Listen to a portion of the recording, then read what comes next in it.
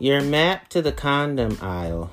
Anonymous asks, my boyfriend and I have sex often. When we do, we use a condom as often as possible. But when we go to get condoms, there are so many to choose from. There are ribbed ones, spermicidal, ones that are specified for her pleasure and vice versa, ultra thin and more. What is the difference in all of these? Do any of them really give more pleasure or feel any better than a plain lubricated condom? Heather Corinna replies that there sure are a lot of choices in condom styles now, so it's understandable that the array can leave folks mighty confused. Here are some of the most common styles of condoms out and about these days and what is with each of them. Thinner condoms. Really, most condoms these days are far thinner than they used to be. So if your parents ever have said that condoms suck, it's likely because they haven't used the newer kinds to know that condoms have changed a lot lately. But you'll see condoms that are listed as being thinner than others. The thinner the condom, the more likely the wearer and his partner both are to feel more body heat, more of the texture of the other person's genitals, and the greater sensation will often be. Since thinner condoms produce less friction, they're no less effective than the thicker ones and may even be more effective. But some partners want more friction, so those partners may prefer condoms which aren't so thin. If you or your partner are feeling like you're not feeling anything with condoms on, your best bet is to first make sure you're using one of the thinner brands. If you or your partner is feeling like more friction is better, then the thinner condoms may not be the best choice. Some brands of thinner condoms are Chemino brand condoms, Durex Ultimate Feeling, Love or Extra Sensitive, Trojan Ultra Thin, Lifestyle Sheer Pleasure, Crown and Beyond 7. Textured condoms, ribbed, dotted, studded, pouched, contoured, etc. These are condoms with some sort of texture, like ribs or dots or studs, or sometimes with specifically designed pouches or shapes with the aim of creating greater sensation. Plenty of people do enjoy these condoms and do find it increases some aspects of sensation for them, but it should be noted that for people with vaginas, since most of our sensory nerve endings are just in the first inch or two of our vaginas, and the most sensitive part of our vulva is our internal and external clitoris, not our vaginas at all.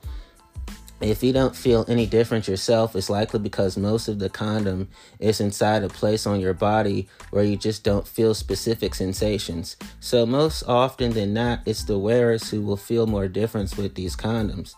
Overall, if you're not feeling as much sensation with intercourse as you liked, it's not about the condom, but about you and yours needing to add other sexual activities to the intercourse so that your most sensitive bits are really getting airtime.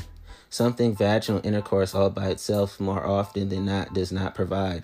Textured condoms are a good pick too, if more friction is desired rather than less. If you like extra sensation around your G-spot, a textured condom may provide a bit more of that.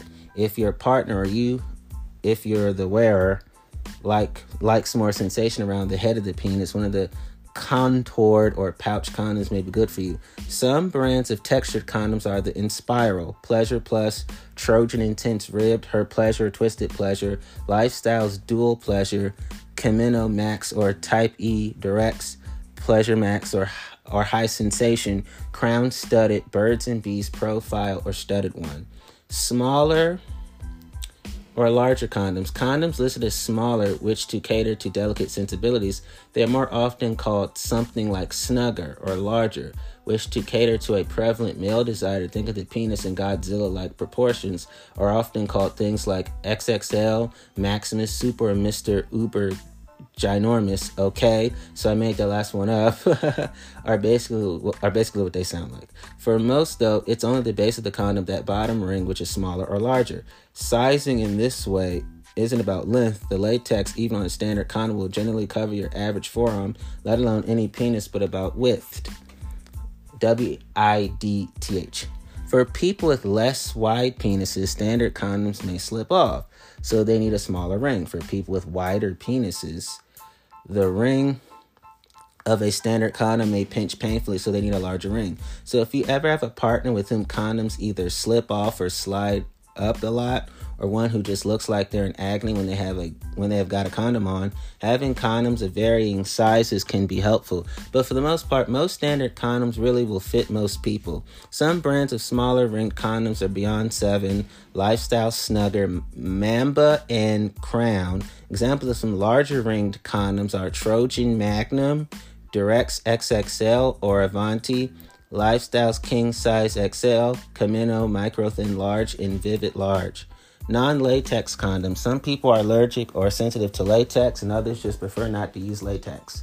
For those, there are options. One kind of non-latex condom is made from animal product membranes, namely lamb intestine, and those aren't advised, not just because of the yuck factor, but because they do not prevent the transmission of disease and infection. Polyurethane condoms are a non-latex option, which do also prevent the spread of disease. There's also a new material for non-latex condoms called polyisoprene, which, like polyurethane, helps prevent pregnancy as well as STIs. Some people prefer non-latex condoms because they tend to conduct heat better than latex does. If you or your partner are latex sensitive or allergic, you'll want to use non-latex condoms. You or they may also prefer them if you like the condom to move around a bit more on the shaft of the penis and you want to feel more body heat. Some brands of non-latex polyurethane condoms are Durex Avanti and Trojan Supra, and the new polyisoprene Lifestyles SKYN condoms, which are about half the cost of other non-latex condoms, so a big yay on that. The female/internal condom. The internal condom, once called the reality condom and now called the FC2, is also made from polyurethane. They've had a recent redesign, and the new material they're made from is really nice. Internal condoms are worn by people with vaginas and have a ring at each end, so they look different than external condoms. They're held in place by one ring that sits in the back of the vagina, and the other partner inserts their penis. It will usually need to be guided in carefully, not haphazardly, in the other ring during use. To remove the FCT condom after use, you twist that outer ring first, then gently pull the condom out of the vagina. Besides allowing people who can become pregnant to be in charge of condom use, one other benefit of the FC2 condom is that it can be inserted as long as 8 hours before intercourse, so some couples like the extra spontaneity these can provide. For partners with penises who have any issues with the ring sizes of outside male condoms or feel outside condoms feel too tight, the FC2 can also be a good choice since it sits more closely on the penis. They're more expensive than outside condoms and do have a slightly higher failure rate than outside condoms do. Currently, if you live in the U.S., you need a prescription to purchase the FC2 rather than being able to grab it off a shelf the way you can an outside condom. If you prefer non-latex condoms, the FC2 may be a good choice for you. Same goes if you want to be able to put the condom in well before intercourse. If the partner with a penis wants a looser feel with the condom, or if the person with the vagina wearer wants to be more in charge with condoms. Vegan condoms. Most condoms contain a milk ingredient, casein, believe it or not, so strict vegan, or just folks who prefer not to use animal products want condoms without the ingredient and will also often want a condom that was not in any way tested on animals. Some brands of vegan cruelty-free condoms are Sustain and Glide condoms, warning or numbing condoms. These are condoms with an agent added to produce a feeling either of warmth or which aim to try and extend erections. With the numbing/desensitizing types, while they do extend erection for some people, they also do result in both the penis and the vagina feeling numbed, which is a pretty silly thing to do during an activity when you want to feel more, not less. That aside, the only thing to look out for with these is if you find either of these types of additives incline you towards infection or just don't feel very good. Some brands of warming condoms are Durex Pleasure Max Warming, Lifestyles Warming Pleasure, Trojan Warm Sensations, or Rough Rider Warming Pleasure. Some common numbing condoms are Durex Performax or Trojan Extended Pleasure. You'll know if a condom is lubed or unlubed because it will say so on the package. Also, do the spermicidal condoms have a greater risk of giving the woman a UTI? I've heard that before. and I would like to know if it is true because I've gotten a UTI before after using a condom that has spermicide. You'll know when a condom is spermicidally lubricated because it will say so on the box. If you do not find spermicides to be irritating you, and if you have just no way to get emergency contraception and pregnancy prevention is key, then that little extra help spermicidal lube provides may be of use to you. Okay. If you're Consumer Report 2009 lists the results of their test and reveals 7 perfect condoms they found. If you're interested in condoms that have been my personal favorites or those of my partners, all the Camino Styles, Durex Lex, and the Avantis, Beyond 7, and Glide vegan condoms have tended to be the choice picks in my bedroom. As I mentioned here, condoms are really only half of the story. You also want to have a good latex safe lube to use, a drop or two inside the condom for your partner before he puts it on, plenty on the outside to make things feel good for you and to keep condoms from breaking, and more whenever you need it. My personal favorite lubricants these days are Liquid Silk, Pink, and Astroglide, but other reputable lubes out and about are Sliquid, the KY Liquids, Wet, Eros, Body Glide, Emerita, and Uberlube. Remember that where you buy condoms does matter. Getting them from gas stations or vending machines is often a bad idea because condoms in those places both tend to hang around there a long time and often the conditions they're kept in can degrade them. Better places to get condoms are through pharmacies or drugstores, large chain stores, sex supply stores, online vendors of condoms and safer sex supplies, or through your local sexual health clinic. Just always be sure and check the expiration date on your box or singles where you get them.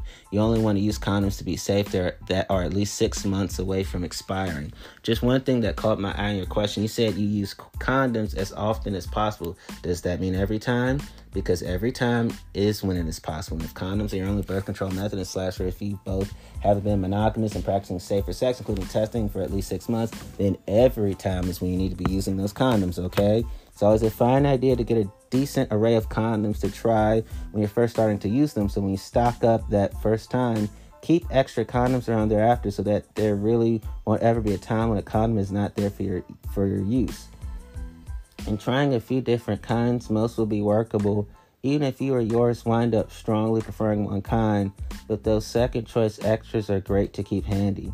And if and when those times do still happen, those are the times to just do another sexual activity like manual sex or mutual masturbation, where a condom really isn't required for either pregnancy, prevention, or STI transmission. And just in case, colored condoms. This is just what it sounds like, condoms in colors. They don't change how anything feels or cause any change in effectiveness.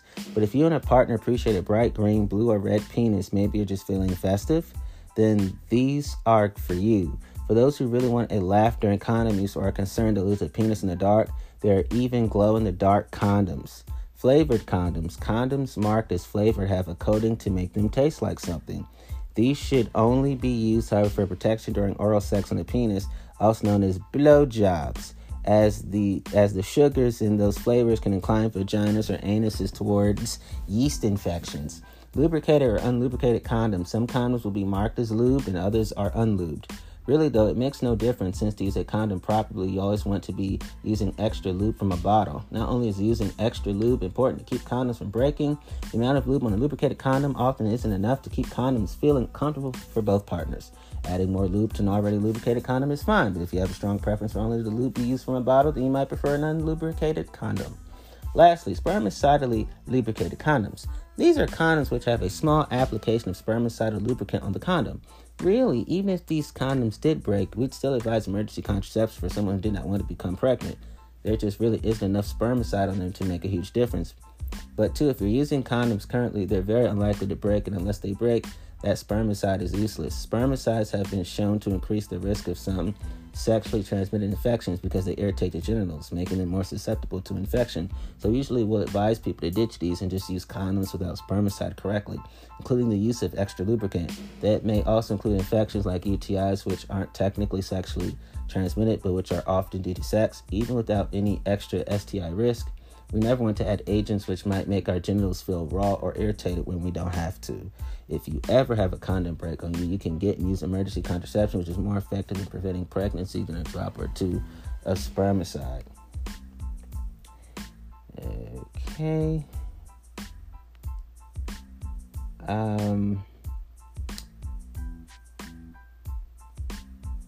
I'm a fan of colored condoms.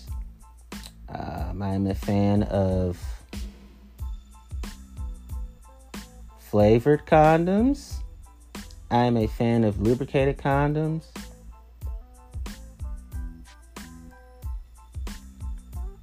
I am a fan of spermicidally lubricated condoms too. Those are my type of condoms to use. Let me see here. My women partners, I'm open to them with the female/internal condoms. They're okay with that.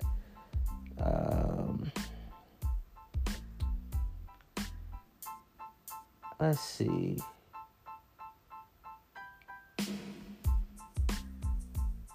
If I were, I'm trying to get my thoughts together.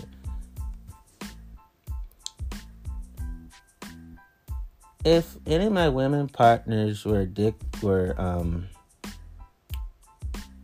allergic to latex, then I would use non-latex condoms for them, right? But if they're not allergic to latex condoms, then I would wear average to larger condoms.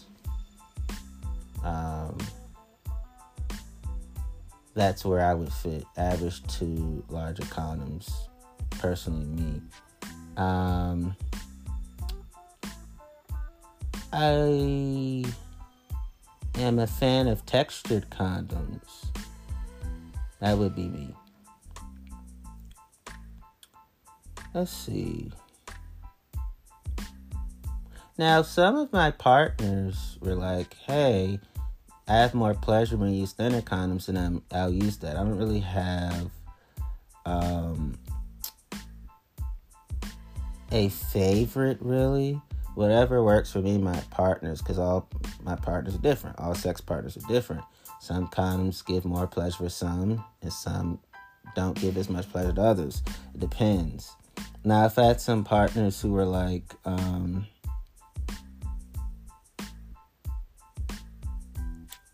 to wear if they were like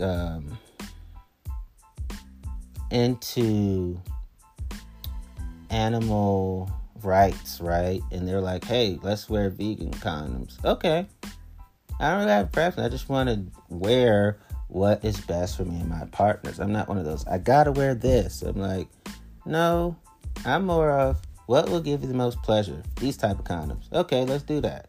That's how I feel. I've never been a fan of it has to be this or that. Warming or numbing condoms, I'm kind of struggling with that one. Feeling numbed, I don't want that. At the same time, if some of my, I'm kind of iffy on the warming or numbing condoms. That's the only one I'm like, But I would probably lean no to warming or numbing condoms. But if my erection is extended much more than the numbing feeling, I guess I'll do it. But I'm leaning towards no. And I haven't been in a situation I had to wear warm numbing condoms, thankfully. But as I keep living, life has its ways of bringing certain things to our attention. So I'll just leave it at that. So pretty much the condoms that I've told you about my favorite, I wear them. Now you're probably like, but you didn't say your size, average to larger. I'm not smaller. I'm not shaming anybody's penis here. I'm just saying average to larger up there. I haven't truly been able to measure myself, but I've looked at myself in the shower many times. I'm like, I would be average to larger. And I've worn both I think, I'm trying to remember, I've had a lot of experience. Not to toot my horn. I've got some one more. They just gave me condoms. And I'm trying to remember the brand. I can't think of the brand right now because they just handed to me and they just fit me. I know it sounds crazy, but I just remember it being inserted on me. They helped me out with it. And they bought whatever they could afford. You know what I mean? And I just remember, I guess it was, it was Trojan. It's definitely Trojan. Trojan was our thing. Now I got my memory back. It was always Trojan. Definitely Trojan. Yeah. Trojan more than anything else. It's definitely Trojan. And it just fit me. It looked like a larger condom. It looked like that, and my women partners are always amazed at my size. I'm not trying to toot my own horn about my size. I'm just remembering instances in my life where they were always amazed at my size. I'll just leave it at that. So I guess larger. Not trying to compare myself to other guys. I was just being honest. Since we're having a authentic conversation, I'm just being real. So, yeah, it's always Trojan. I'd say larger. I'm just guessing larger because woman partners with was just their mouths were dropping open. So their faces explain it all. So I'm going to stick with larger.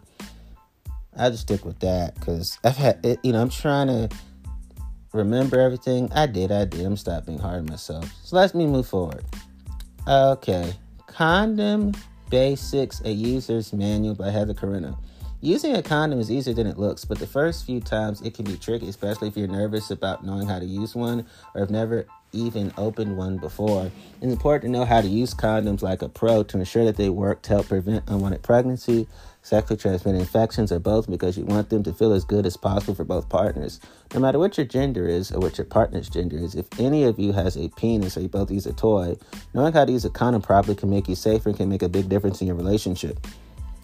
Do yourself a favor. If you're the person whose body part or toy a condom is going on, try it home by yourself first without the pressure of being watched, without worrying about losing an erection, or without the uncomfortable feeling that you're being graded on your condom skills. You or a partner can also practice on a banana. Silly, we know, but hey, it works.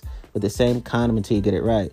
Either or both of you can put the condom on when the time is right, so it's good for everyone to know how. Condom use is just like tying your shoes. Tying them all the time may be a bother sometimes, but if you don't do it, you'll trip and fall on your face. The consequences here can be far worse.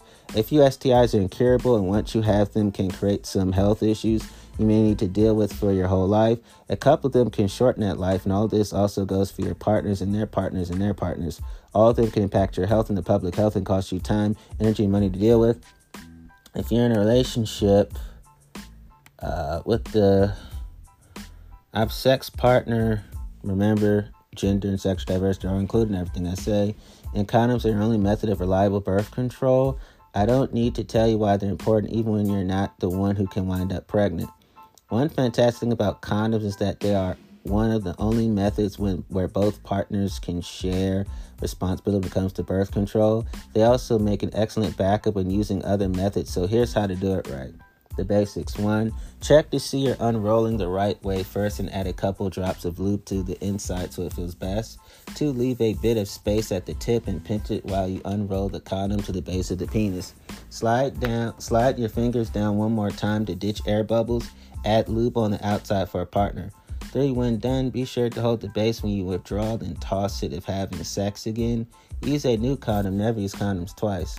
1, use a good quality condom that is new and well before the expiry date. Every condom has an expiration date on the package, so just take a look at it before you open one. Be sure you're also using a condom that hasn't been kept anywhere where it can get worn or too warm or cold. It isn't a good idea to keep them in your car, wallet, or pocket for that reason. When you first buy condoms, see if you can get a few different brands and styles for yourself. It could take some trial and error to find the kind that best fit you and feel best, so getting assortment packs or a few small boxes of a couple different kinds is a good idea. 2. Open the condom wrapper carefully with your fingers and roll it out a little so that the edge is rolled on the outside of the condom. That rolled up edge needs to be on the outside facing up or the condom won't roll down right. Put a few drops of water-based lube such as Astroglide, KY Liquid, or Liquid Silk inside the tip of the condom. That not only helps with getting it on, it makes condoms feel a lot better during use. Only put a condom on after there's a partial or full erection after the penis has gotten hard. 3. Squeeze the tip of the condom with your fingertips to leave some extra space in the tip and roll the rest down the length of the penis while still pinching the top. The rim of the condom should be as close to the base of the penis as possible. When you're down to the base, run your fingers from the tip all the way down to press out any air bubbles. This helps keep condoms from breaking. 4. Put some more latex-safe lube that doesn't contain any kind of oil, on the outside of the condom, and you're good to go. While you're using the condom, neither you nor your partner need to hold on to its base. Condoms are designed for hands-free use. 5. After ejaculation or not, but you're finished having genital sex before you withdraw, hold the base of the condom, then rolled up part with your hand. If you withdraw without holding the base, the condom could slip off. Keep your hand there while you withdraw and until the penis is all the way out of the vagina, anus, or mouth. Pull it off with that same hand on the rim of the condom and your other hand by the tip.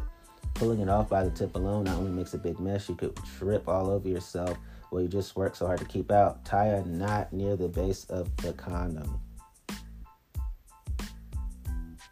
6. Throw the condom away in the rubbish bin. Never reuse condoms. And please don't just toss them outside a car in a park. Not only is that just plain gross and uncouth, it's unhealthy for the rest of us.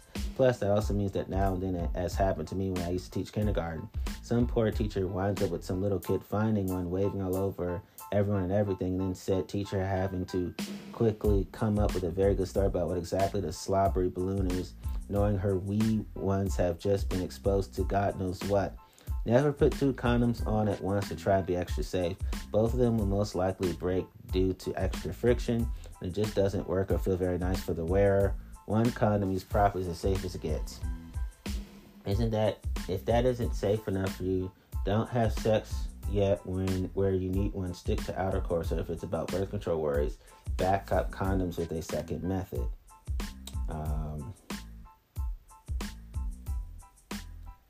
Some extra tips. You or a partner being allergic or sensitive to latex does not mean you can't use condoms. It just means you need to use condoms made out of another material. The female condom is non-latex, and there are a couple of brands of male condoms like Avanti or SKYN, which are also not made out of latex, but which provide just as much protection for you and yours. Lambskin condoms, while non-latex, don't provide protection against STIs, so those aren't the best choice. If you are uncircumcised, gently push your foreskin back only to the point where it's comfortable while you're putting the condom on. When the condom is unrolled about 1/3 the way down the shaft, with one hand pull the foreskin together with the unrolled part of the condom upward, while with the other hand unroll the condom to the base of the penis. That way the condom will allow the foreskin to move as it should. Sounds a lot harder than it actually is. Just practice a few times first and you'll get the hang of it. Lubrication is really important. Let me say it again. Lubrication is really important. Condoms have a high rate of success, but that rate drops when they aren't used properly. One of the easiest ways to break a condom is by letting it get dried out. Buy some lubricant when you buy condoms. Not only will it help them work better, well-lubricated sex is generally more enjoyable sex for both you and your partner. Even a person who has a vulva is plenty wet on their own. Our own lubrication doesn't tend to work as well or last as long with condoms as the stuff made for condom use does. Even when a condom is already lubricated, it's a pretty stingy amount of lube. Do not use butter, oil, body lotion, Vaseline, or any lubricant other than lubricants intended for use with condoms. If you could buy it in a store aisle where food is displayed, it isn't the right kind of lube. Condoms don't have to be a pain. Don't try to rationalize your way out of using one or put up with a partner who does. You'll both need to get used to using them for a good part of your life, and even if one partner lets you get away with it, you can be sure another one won't. Bad attitudes about condoms also tend to form a self-fulfilling prophecy, making them seem like more of a drag than they are. Condoms keep both you and your partner safe. They're one of the least intrusive kinds of birth control there is for people of all genders when it comes to sexual side effects. And we don't have to worry about getting diseases or getting pregnant. Sex is a lot more fun. Being a partner who steps up to the plate and just puts on a condom without a partner having to beg, cajole, nag, or argue also shows a level of maturity and care most folks are looking for in someone they sleep with. Fuck, make love, have sex. Once you get used to using condoms, it's a total no-brainer. When you're using good condoms properly, they really don't make a huge difference with sensation. You should also wear a condom during oral sex just as much as during vaginal or anal sex, especially with new partners. Most STIs are transmitted through bodily fluids and mucous membranes, both of which exist in and on your genitals and your mouth. While there are more STIs transmitted via direct genital contact and the risks are higher with vaginal or anal intercourse than with oral sex, there are plenty which can be transmitted orally. If you're a woman who sleeps with women and use sex toys together, which cannot be sterilized through boiling, you'll want to use condoms every time to cover these toys. While cisgender lesbians have far lower risk of STIs, BV bacterial vaginosis in particular gets passed on a lot between women. And if you're sharing toys, that's an easy way that can happen. Keeping the toys clean or covering them if they can't be cleaned to the point where all germs are killed keeps everyone safe and healthy. Not only do thinner condoms feel better because they cause less friction, they're also less likely to break. Yippee! Remember that you don't have to stick to old-style plain condoms. The thinner condoms, or those with textures, are just as safe as the plain ones, and many people enjoy the feeling of newer styles better. Want to read about the different styles of condoms to find out what might be just right for you? Check it out. I already read that one for you. When it comes to condoms, don't scrimp. If you can't afford them at all, check out your local Planned Parenthood, other sexual health clinics, or even community centers or school nurses' offices. They often give them out for free. And if you find out where you go to use a condom you have that it's broken or was already open or have some other flaw, don't gamble. Either get a new condom that is in perfect shape, or if you only have that one, nix sex that requires condom use until you get working condoms. Hey women, do yourself and your partners a favor by having your own stock of condoms. Don't be passive and rely on the guys to get them. Always have them around. Condom sales studies show that the majority of the time condoms are purchased by men. We often counsel folks here through pregnancy scares because two people found they both were relying on the other to be in charge of condoms, and neither were prepared. If women and men alike take charge when it comes to having condoms around, it not only helps prevent finding yourself in a precarious situation, it also empowers both to be in the driver's seat when it comes to sex together, which makes not only for better sex and relationships, but for feeling better about sex and shared equitable responsibility. Okay. Let's see how much time I got. Do it, Antonio. Yes, sir. How to Understand, Identify, and Make Choices About Desire by Johanna Schorn. Okay. What's desire? Sex can be a great, fun, and healthy part of our lives. I'm asking the question, what's desire? But in order for sex to lead to big feelings of pleasure and satisfaction, physically and emotionally, it almost always needs to start with another feeling, that of desire. Just like food only will tend to taste really good and eating will feel really great when we're hungry, the same is true about sex. Sexual activity of any kind feels best when it's something we really want, feel excited about, and get to follow those feelings of want with yippee, yay, zippity doo dah. This means that it's important for us to learn how we can recognize feelings of desire and how we can respond to them in the way that feels best to us. It also means learning to recognize and respect when we're not feeling desire, and of course respecting other people's feelings and boundaries. We can't dictate whether, when, and how we feel interested in a given sexual activity, but we can become experts at knowing ourselves and our own feelings.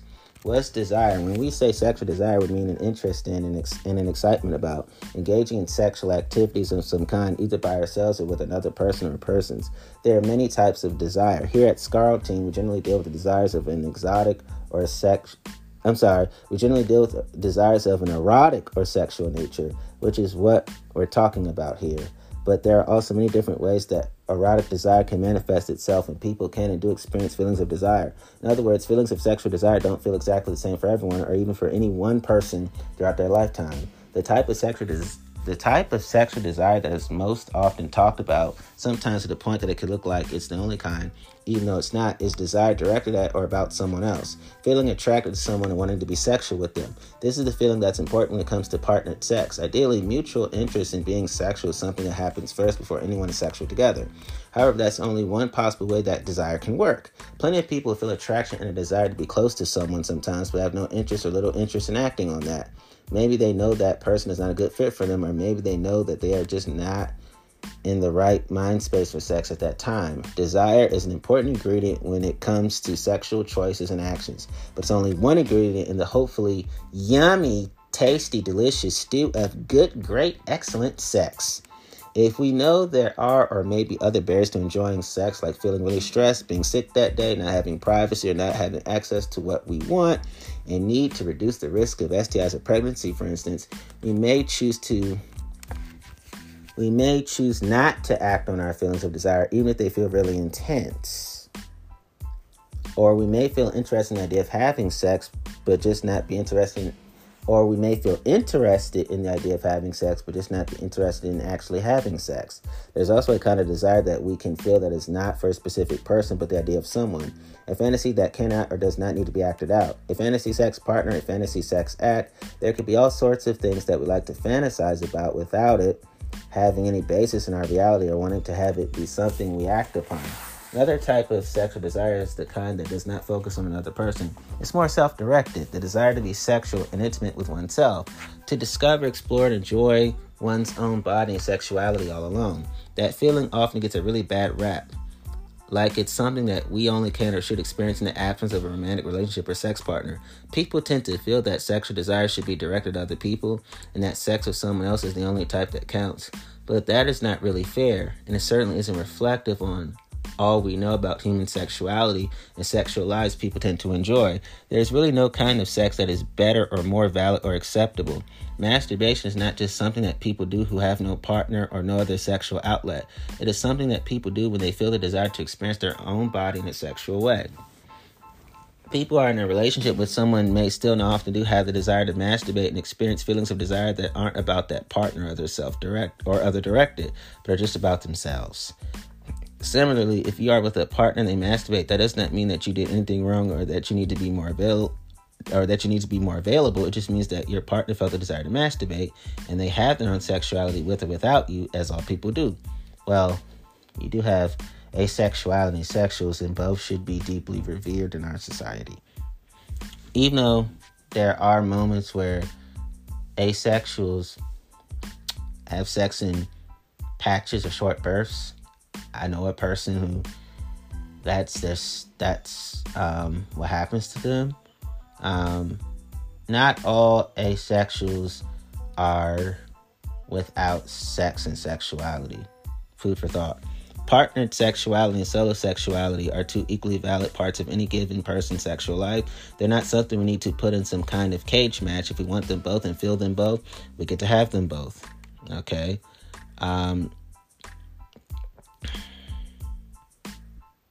Where am I? Trying to stay focused. Who feels desire? A lot of people have very specific and limited ideas about who can and does feel desire, who cannot or does not, how much desire people feel, and what it's like for everyone in some universal way. Especially pervasive is the idea that only young adults and adults feel desire, and that desire is especially strong in men generally and male teens specifically. But that is actually a pretty limited view, and one that doesn't square with reality. As with almost anything that involves human emotions and a wide range of human experience, things are a lot more complex and varied than that. To start with, the question as to who can feel desire is easily answered with this: everyone. It may look or feel different based on the person, the circumstances, the attitudes, and the situation, and it often does. But everyone has the capacity to feel desire, and there's no group of people that, as a rule, misses out on this. Something like age or sex has very little to do with whether or not someone feels desire. People of every age can and do experience feelings of desire, sexual and otherwise. However, just because we all have the capacity to have that feeling does not mean that absolutely everyone actually does feel desire, that those who feel it all the time, or that anyone should feel it all the time or ever. There are no shoulds about this. It is okay to feel it and okay not to feel it. And it's okay to act on it and okay not to act on it. It's all up to you. And it's also typical for our feelings of sexual desire to wax and wane from day to day, year to year, and life phase to life phase. Those feelings will also often be situational. Most people most of the time won't feel sexual desire in just any situation for everyone or at every time of day. If desire is not linked to age or sex, what does influence desire? To some extent, this is just individual disposition. Some of us are inclined to feel more desire on the whole, or to feel it more intensely, others less. But this, too, is not fixed for a lot of us. How interested we feel in sexual activity of any kind is going to fluctuate. We'll have times where we feel it We'll have times where we feel it more intensely, times when we're not interested at all, and everything in between.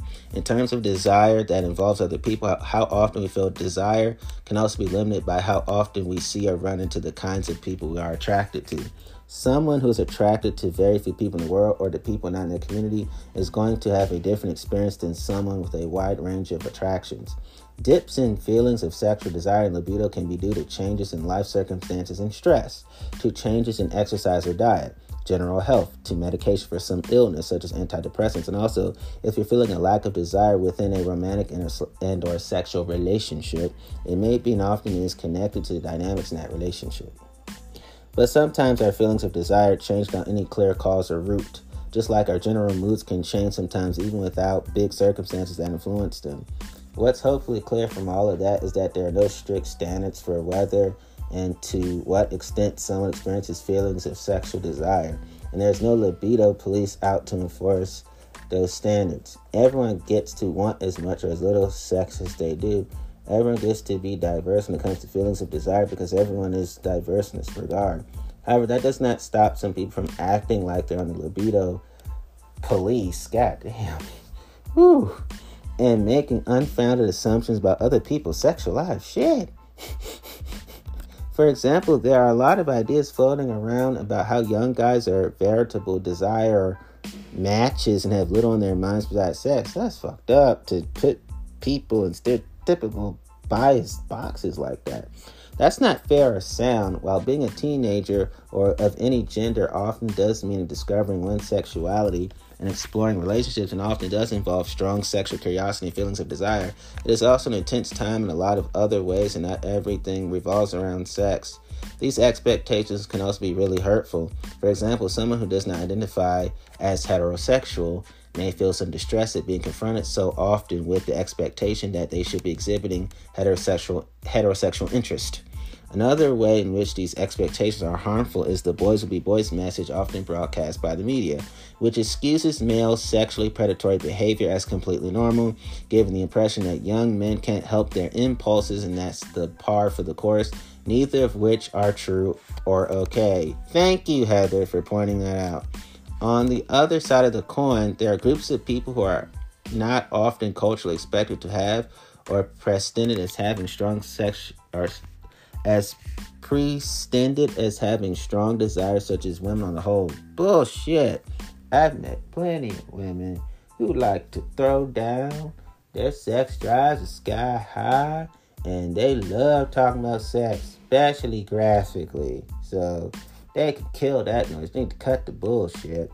Women are often seen as sexually passive. That's bullshit. And only yielding to male desires in a relationship. That's bullshit. Or with the expectation that a relationship will develop from it. Bullshit. This is, as you probably know by now, also widely inaccurate. Thank you, Heather, once again. Women, like men, like people in general, are very diverse, and the level of desire that any member of that group may experience is highly individual. Common sense, don't you think?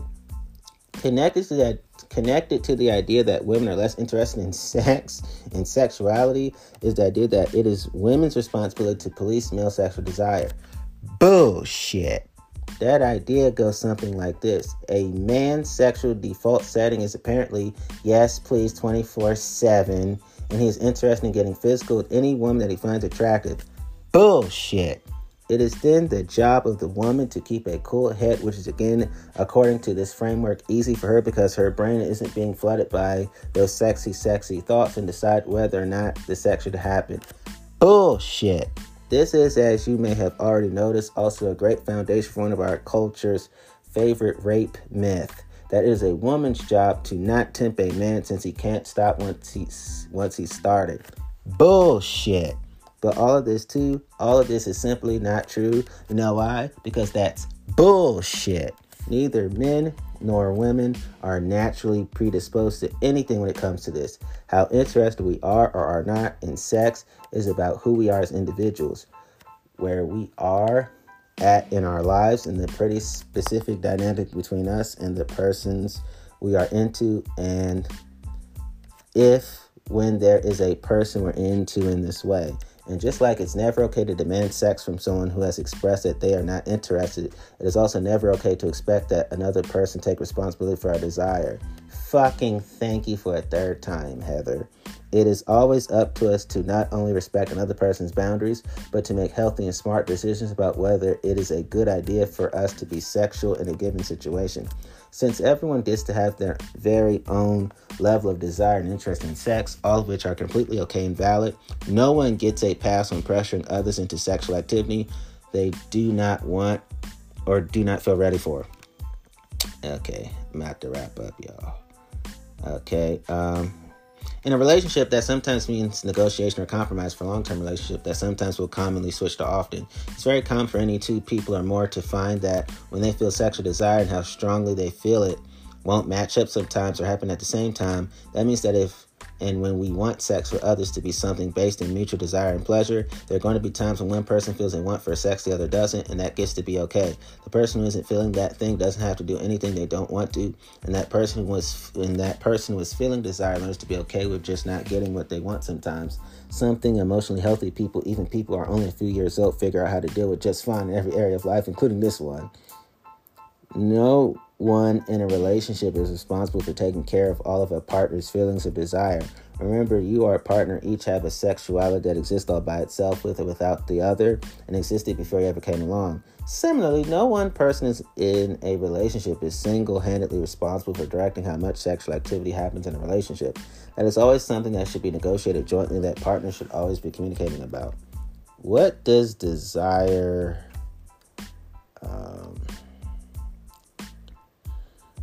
What does desire feel like? We've been talking about this feeling a whole lot, but we haven't yet sussed out what exactly it can feel like. What can it feel like to experience desire? A really good way of thinking about desire is to liken it to hunger. Hunger is a feeling we're all familiar with, the feeling we get when we feel physical and emotional cravings for food and eating. Desire, then, to stay with that metaphor, is the feeling we get when we crave things like sexual stimulation, physical contact, and for sexual pleasure.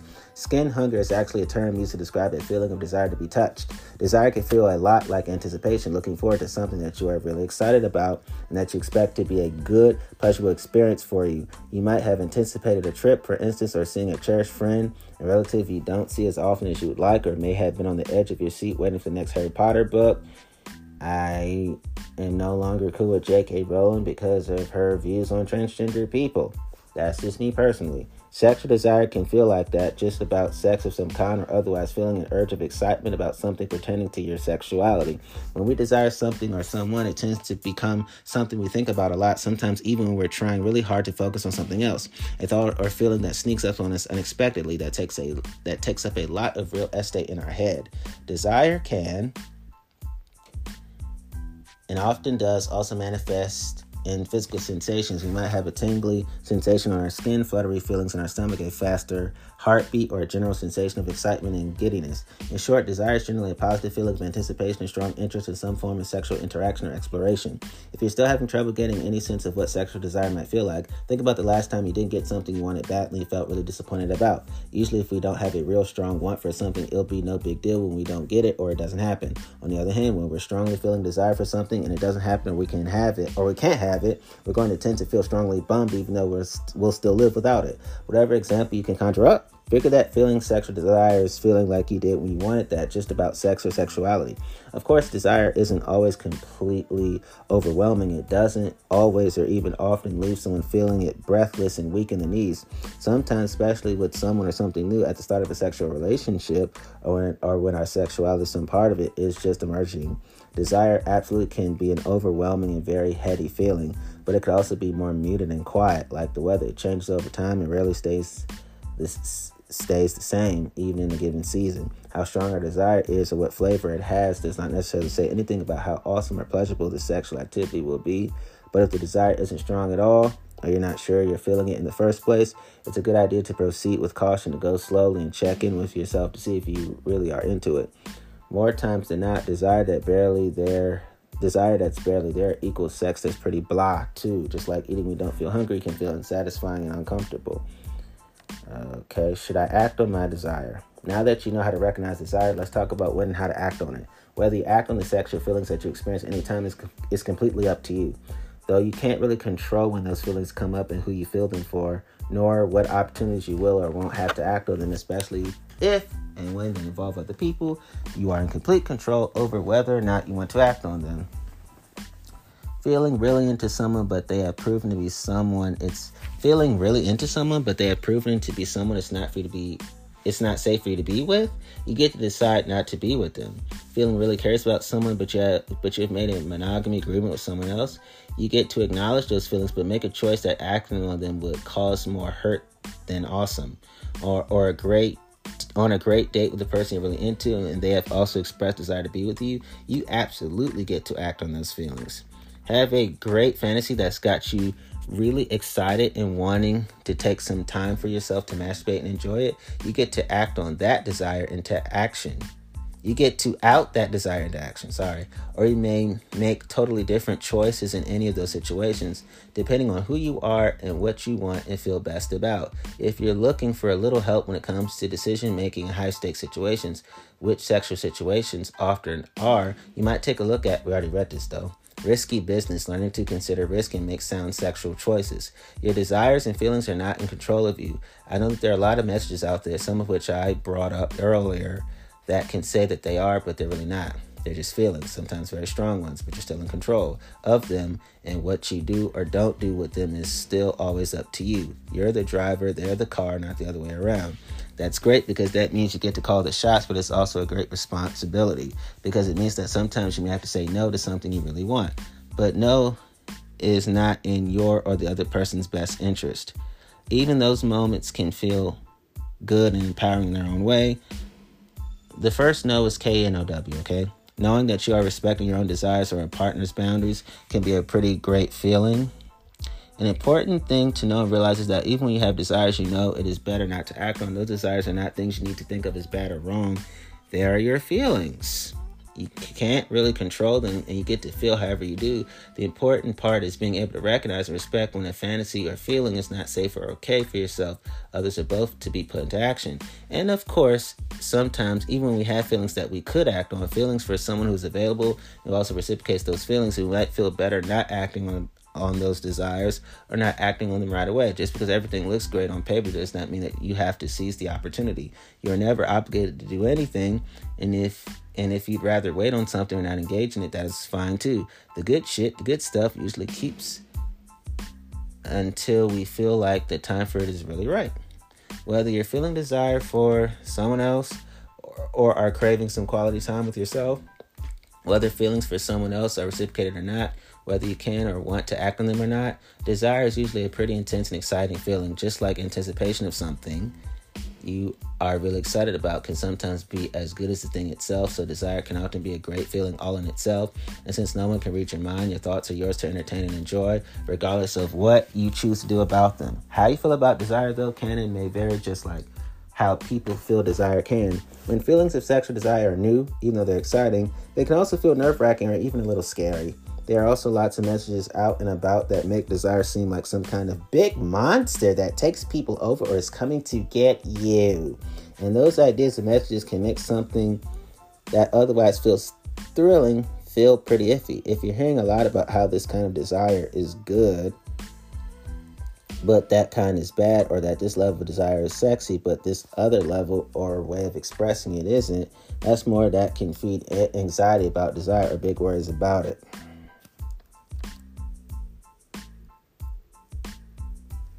Just know that feelings of desire, whatever it feels like for you, however much it happens or doesn't, however strong or mild it may feel, are really value neutral. They're not good or bad, right or wrong.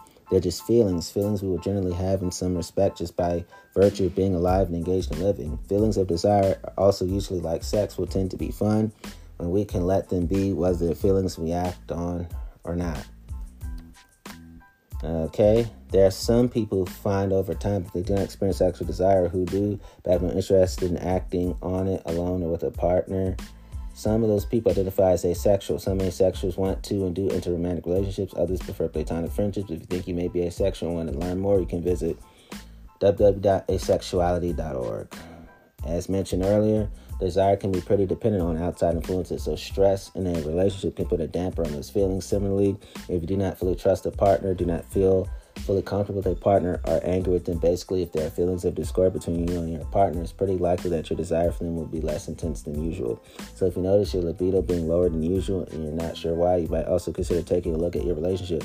This article can help you with that. Does your relationship need a checkup? Okay. That concludes everything. But I want to say this in closing because all three of the articles, every experience they've mentioned, either I experienced them personally or I've seen others experience them personally. Either way, all three of the articles I read to you are 100% the truth. And I am in total agreement with each and every word and each and every concept that was raised in the articles by these Scarlet Teen article writers in particular. As I say in closing, my female partners have a history of calling me Mr. Magnum.